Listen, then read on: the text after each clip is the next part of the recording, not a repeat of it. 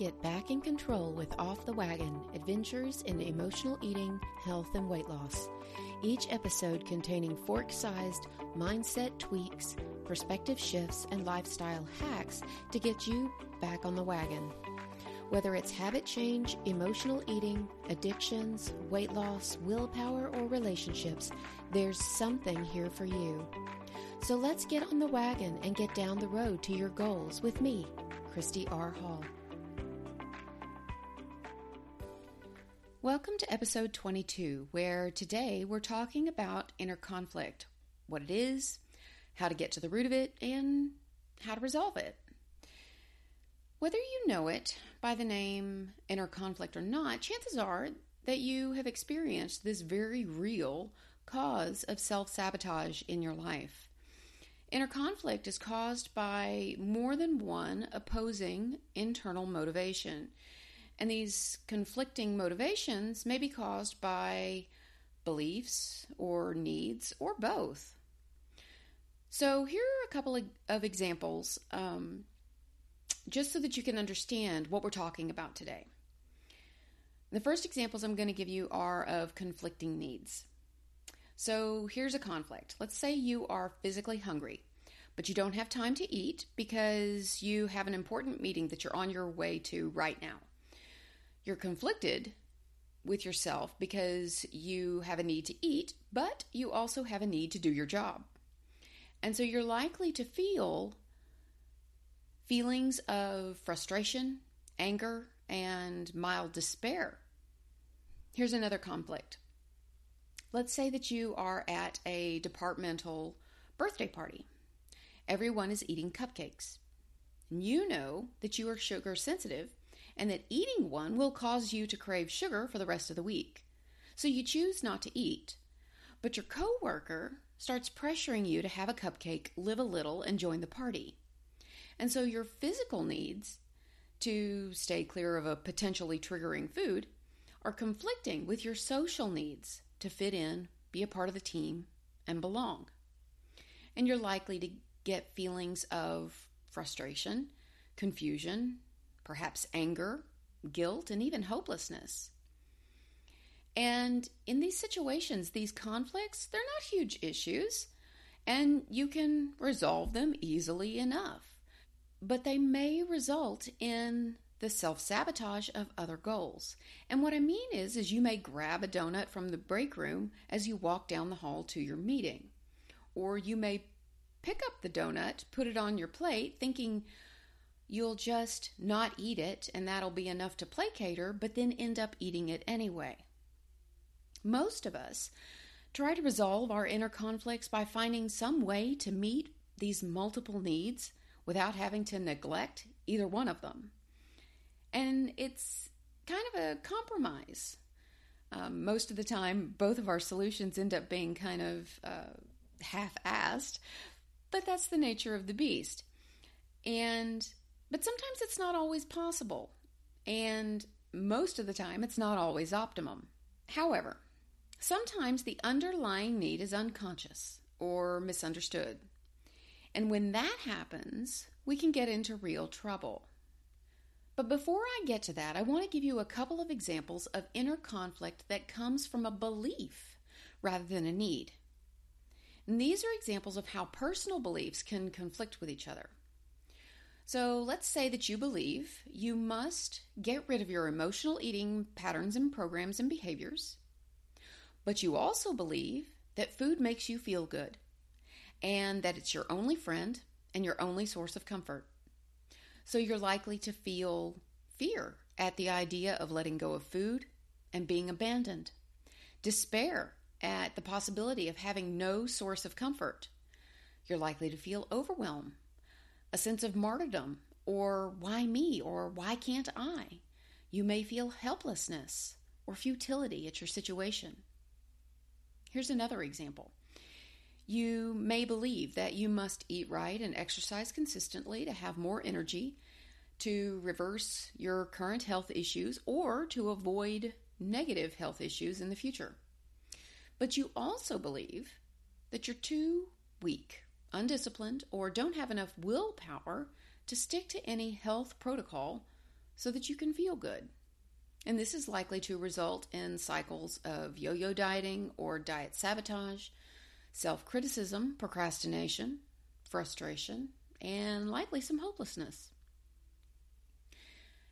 And so while inner conflict is largely unavoidable due to our needs and beliefs and the nature of life in general, it's still possible to resolve these conflicts. And when we do, achieving our goals becomes easier. We have to understand that our minds are belief-making machines, constantly making meaning about our experiences, both positive and negative, and then making that reflect on ourselves in the form of judgments about who we are and what we are. And most of the time, it's done without any conscious awareness or efforts on our part. The most important reason inner conflict is so important for us to resolve is that this conflict is the key to self-sabotage. It creates this chronic internal stress that leads to anxiety, depression, insomnia, panic disorders, and other stress-related conditions. And worse, it creates this constant struggle and frustration, feeling powerless to do anything or change anything in our lives. And who wants to live like that? When what we do is determined by an inner conflict that we do not understand, it can sabotage our entire lives. For example, I say I want to lose weight, but I can never stick to a plan long enough to accomplish it. The reason for not sticking to a diet or way of eating or plan could very well be related to an unrecognized and conflicting need or personal belief. Let's say I'd like to quit drinking alcohol on the weekends, but I keep putting it off, and I've been saying it for years. This procrastination is probably driven by an unconscious need or a limiting belief. Say I really need to eliminate sugar from my diet to better control my blood sugar, but every time I try, the cravings get so bad, I give in. Again, sabotaging the healthy choice surely has to do with needs and beliefs that are outside of our conscious awareness. You know part of what you want, need, or believe, but you're experiencing the symptoms of both sides of your inner conflict. Your unconscious needs and beliefs are still impacting your decision, even though you're not consciously aware of why or understand how or why. Some form of stress or frustration or failure is the inevitable result. Basically, there's a missing piece to the puzzle, and you keep trying to solve it without knowing what that piece is. And when you do that, there's no way that you're going to get the right answer. And this leads to the frustration, the struggle, and the continued failure that you keep seeing. So there are 3 steps to solving and resolving this inner conflict. And understand, when I talk about this and I give you these 3 steps, that makes it sound very simple. But resolving inner conflict is a process that usually occurs over time. It's not instantaneous. There's no Harry Potter swish and flick. And so, the 3 steps that I'm going to be giving you is an overview of the stages based on my experience and working with clients. And step number 1 is to uncover the internal conflict. Usually when we are struggling with something and we keep sabotaging ourselves, you can almost bet money that we only know and understand one side of the conflict. But we need conscious awareness of both sides of the conflict to successfully resolve it. Sometimes we find that the hidden part of the conflict is tied to a memory, something we experienced that we made meaning about that is difficult to accept. Oftentimes, that meaning we made is completely false and totally untrue, like we are unlovable or unworthy, but it was established as a child, and for some reason, as an adult, it still goes unchallenged and unquestioned.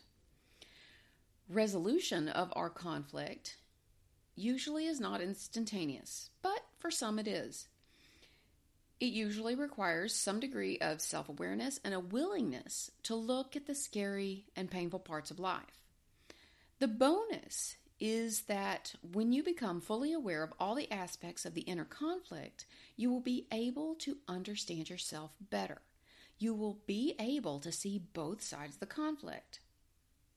So you'll be able to say things like, I want to be happy and live a long, healthy, fulfilling life, but part of me is motivated to remain unhappy because I also believe that I deserve to feel bad about myself. I want to make my needs known and be valued and respected for who and what I am. But part of me also believes that I only have value when I make others happy and that caring for my own needs is selfish. I want to control my blood sugar because my doctor says that I should, but I also want to eat all the sugar I want because it tastes good, and I should get to eat whatever I want whenever I want.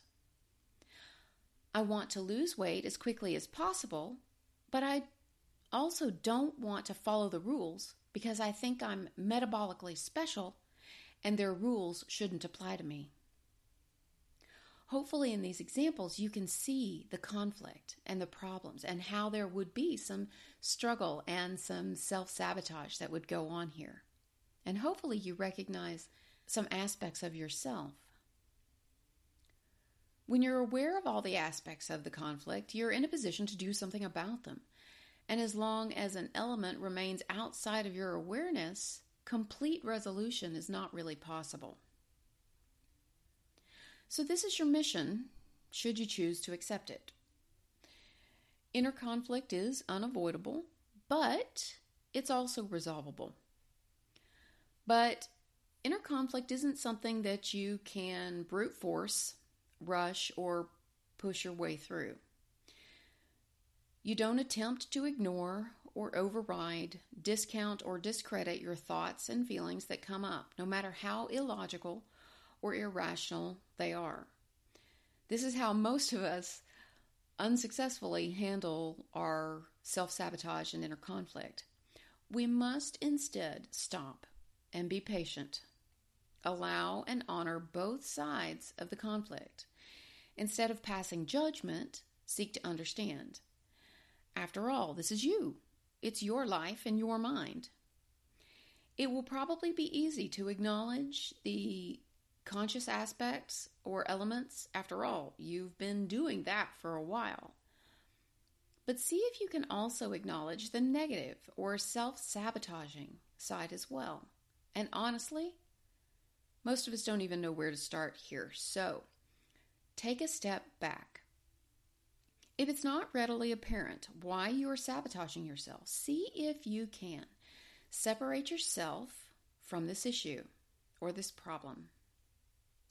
Think about it like this. If you saw someone on TV who was just about your height, just about your size, with a similar family situation, who felt the same about their job and their life and their lifestyle, who was also struggling, who, if you knew their family history because you'd seen it on TV, what possible reasons would you suggest for them to have the problem they have? It's not that each answer you come up with is going to be an aspect of your problem, but rather you're building a starting point from which you can start picking apart the problem and attempting to uncover the roots of your problem. So you see a woman who is struggling with emotional eating, and when you think about that TV show character, you think she seems unhappy, or she's always trying to please others, or she's trying to lose weight for her mom. But you can tell that her weight doesn't really bother her. You think about that TV character who always looks so tired and haggard, who can't manage to follow her plan because she's always busy, always running around, always taking the kids to some sort of extracurricular activity. And you may think she's staying busy to avoid something. Or perhaps she only has value through the accomplishing of things or by gaining the label of supermom by others.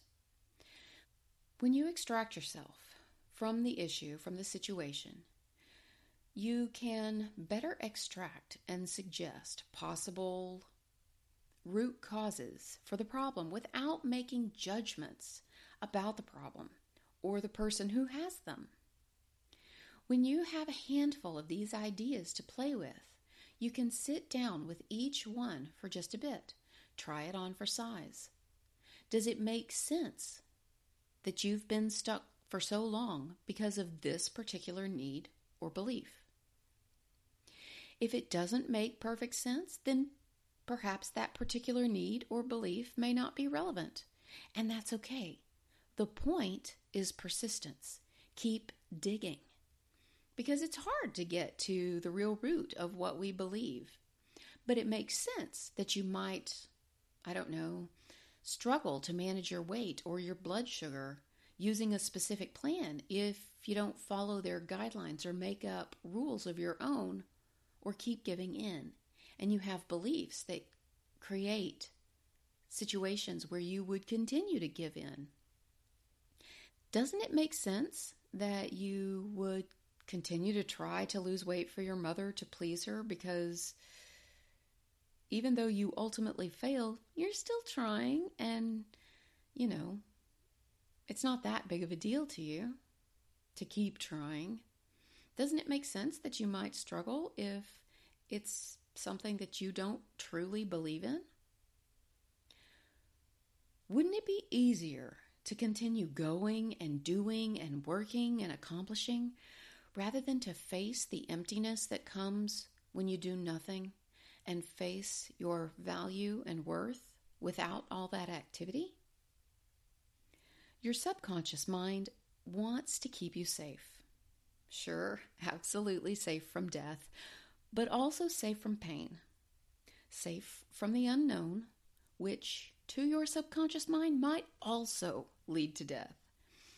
Most of us try to be logical and rational about all those negative feelings. We tell ourselves that it's not really likely to be that way in reality, which may in fact be the truth.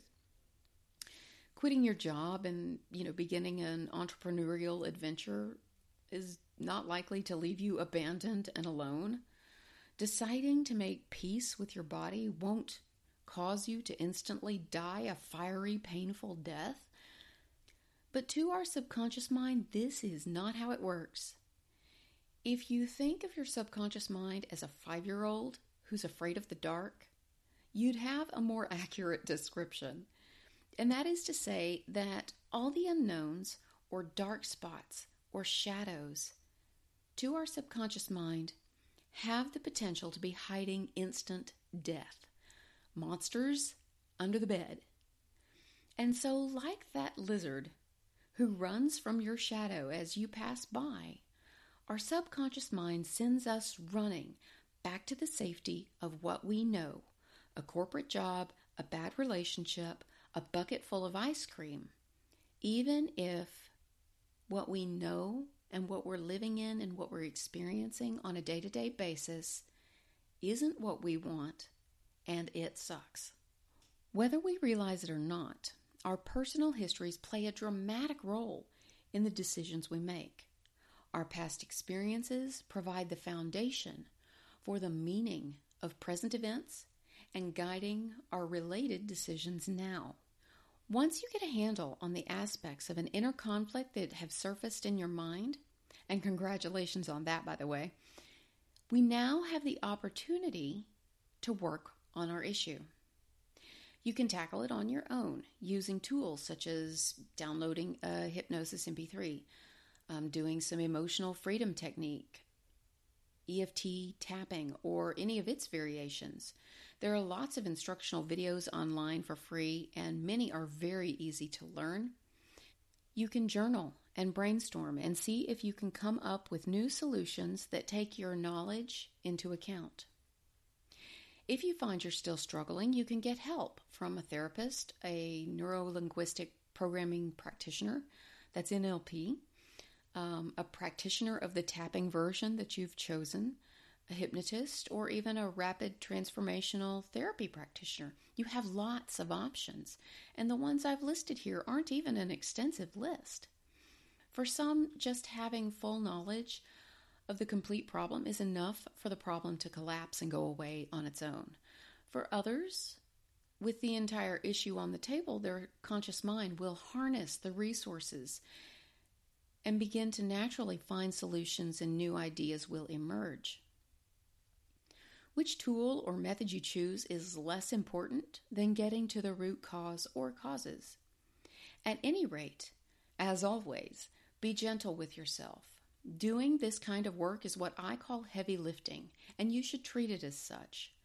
Be diligent, careful, mindful, and considerate of what you're trying to do. Trying to unpack some of the thoughts and beliefs in your head is going to be a bit like trying to move a mattress all by yourself. It's going to feel awkward, and it's going to be hard work. But you can get it done. Just be sure to lift with your legs. Okay, guys, I hope that this has been helpful for you today. If you have any questions or concerns, or just want to reach out to me about what you're struggling with, I would love to hear from you. You can catch up with me on Facebook at fb.me/Coach Christy R. Hall, or at my website, www.christyrhall.com. Thanks so much, and I'll talk to you soon.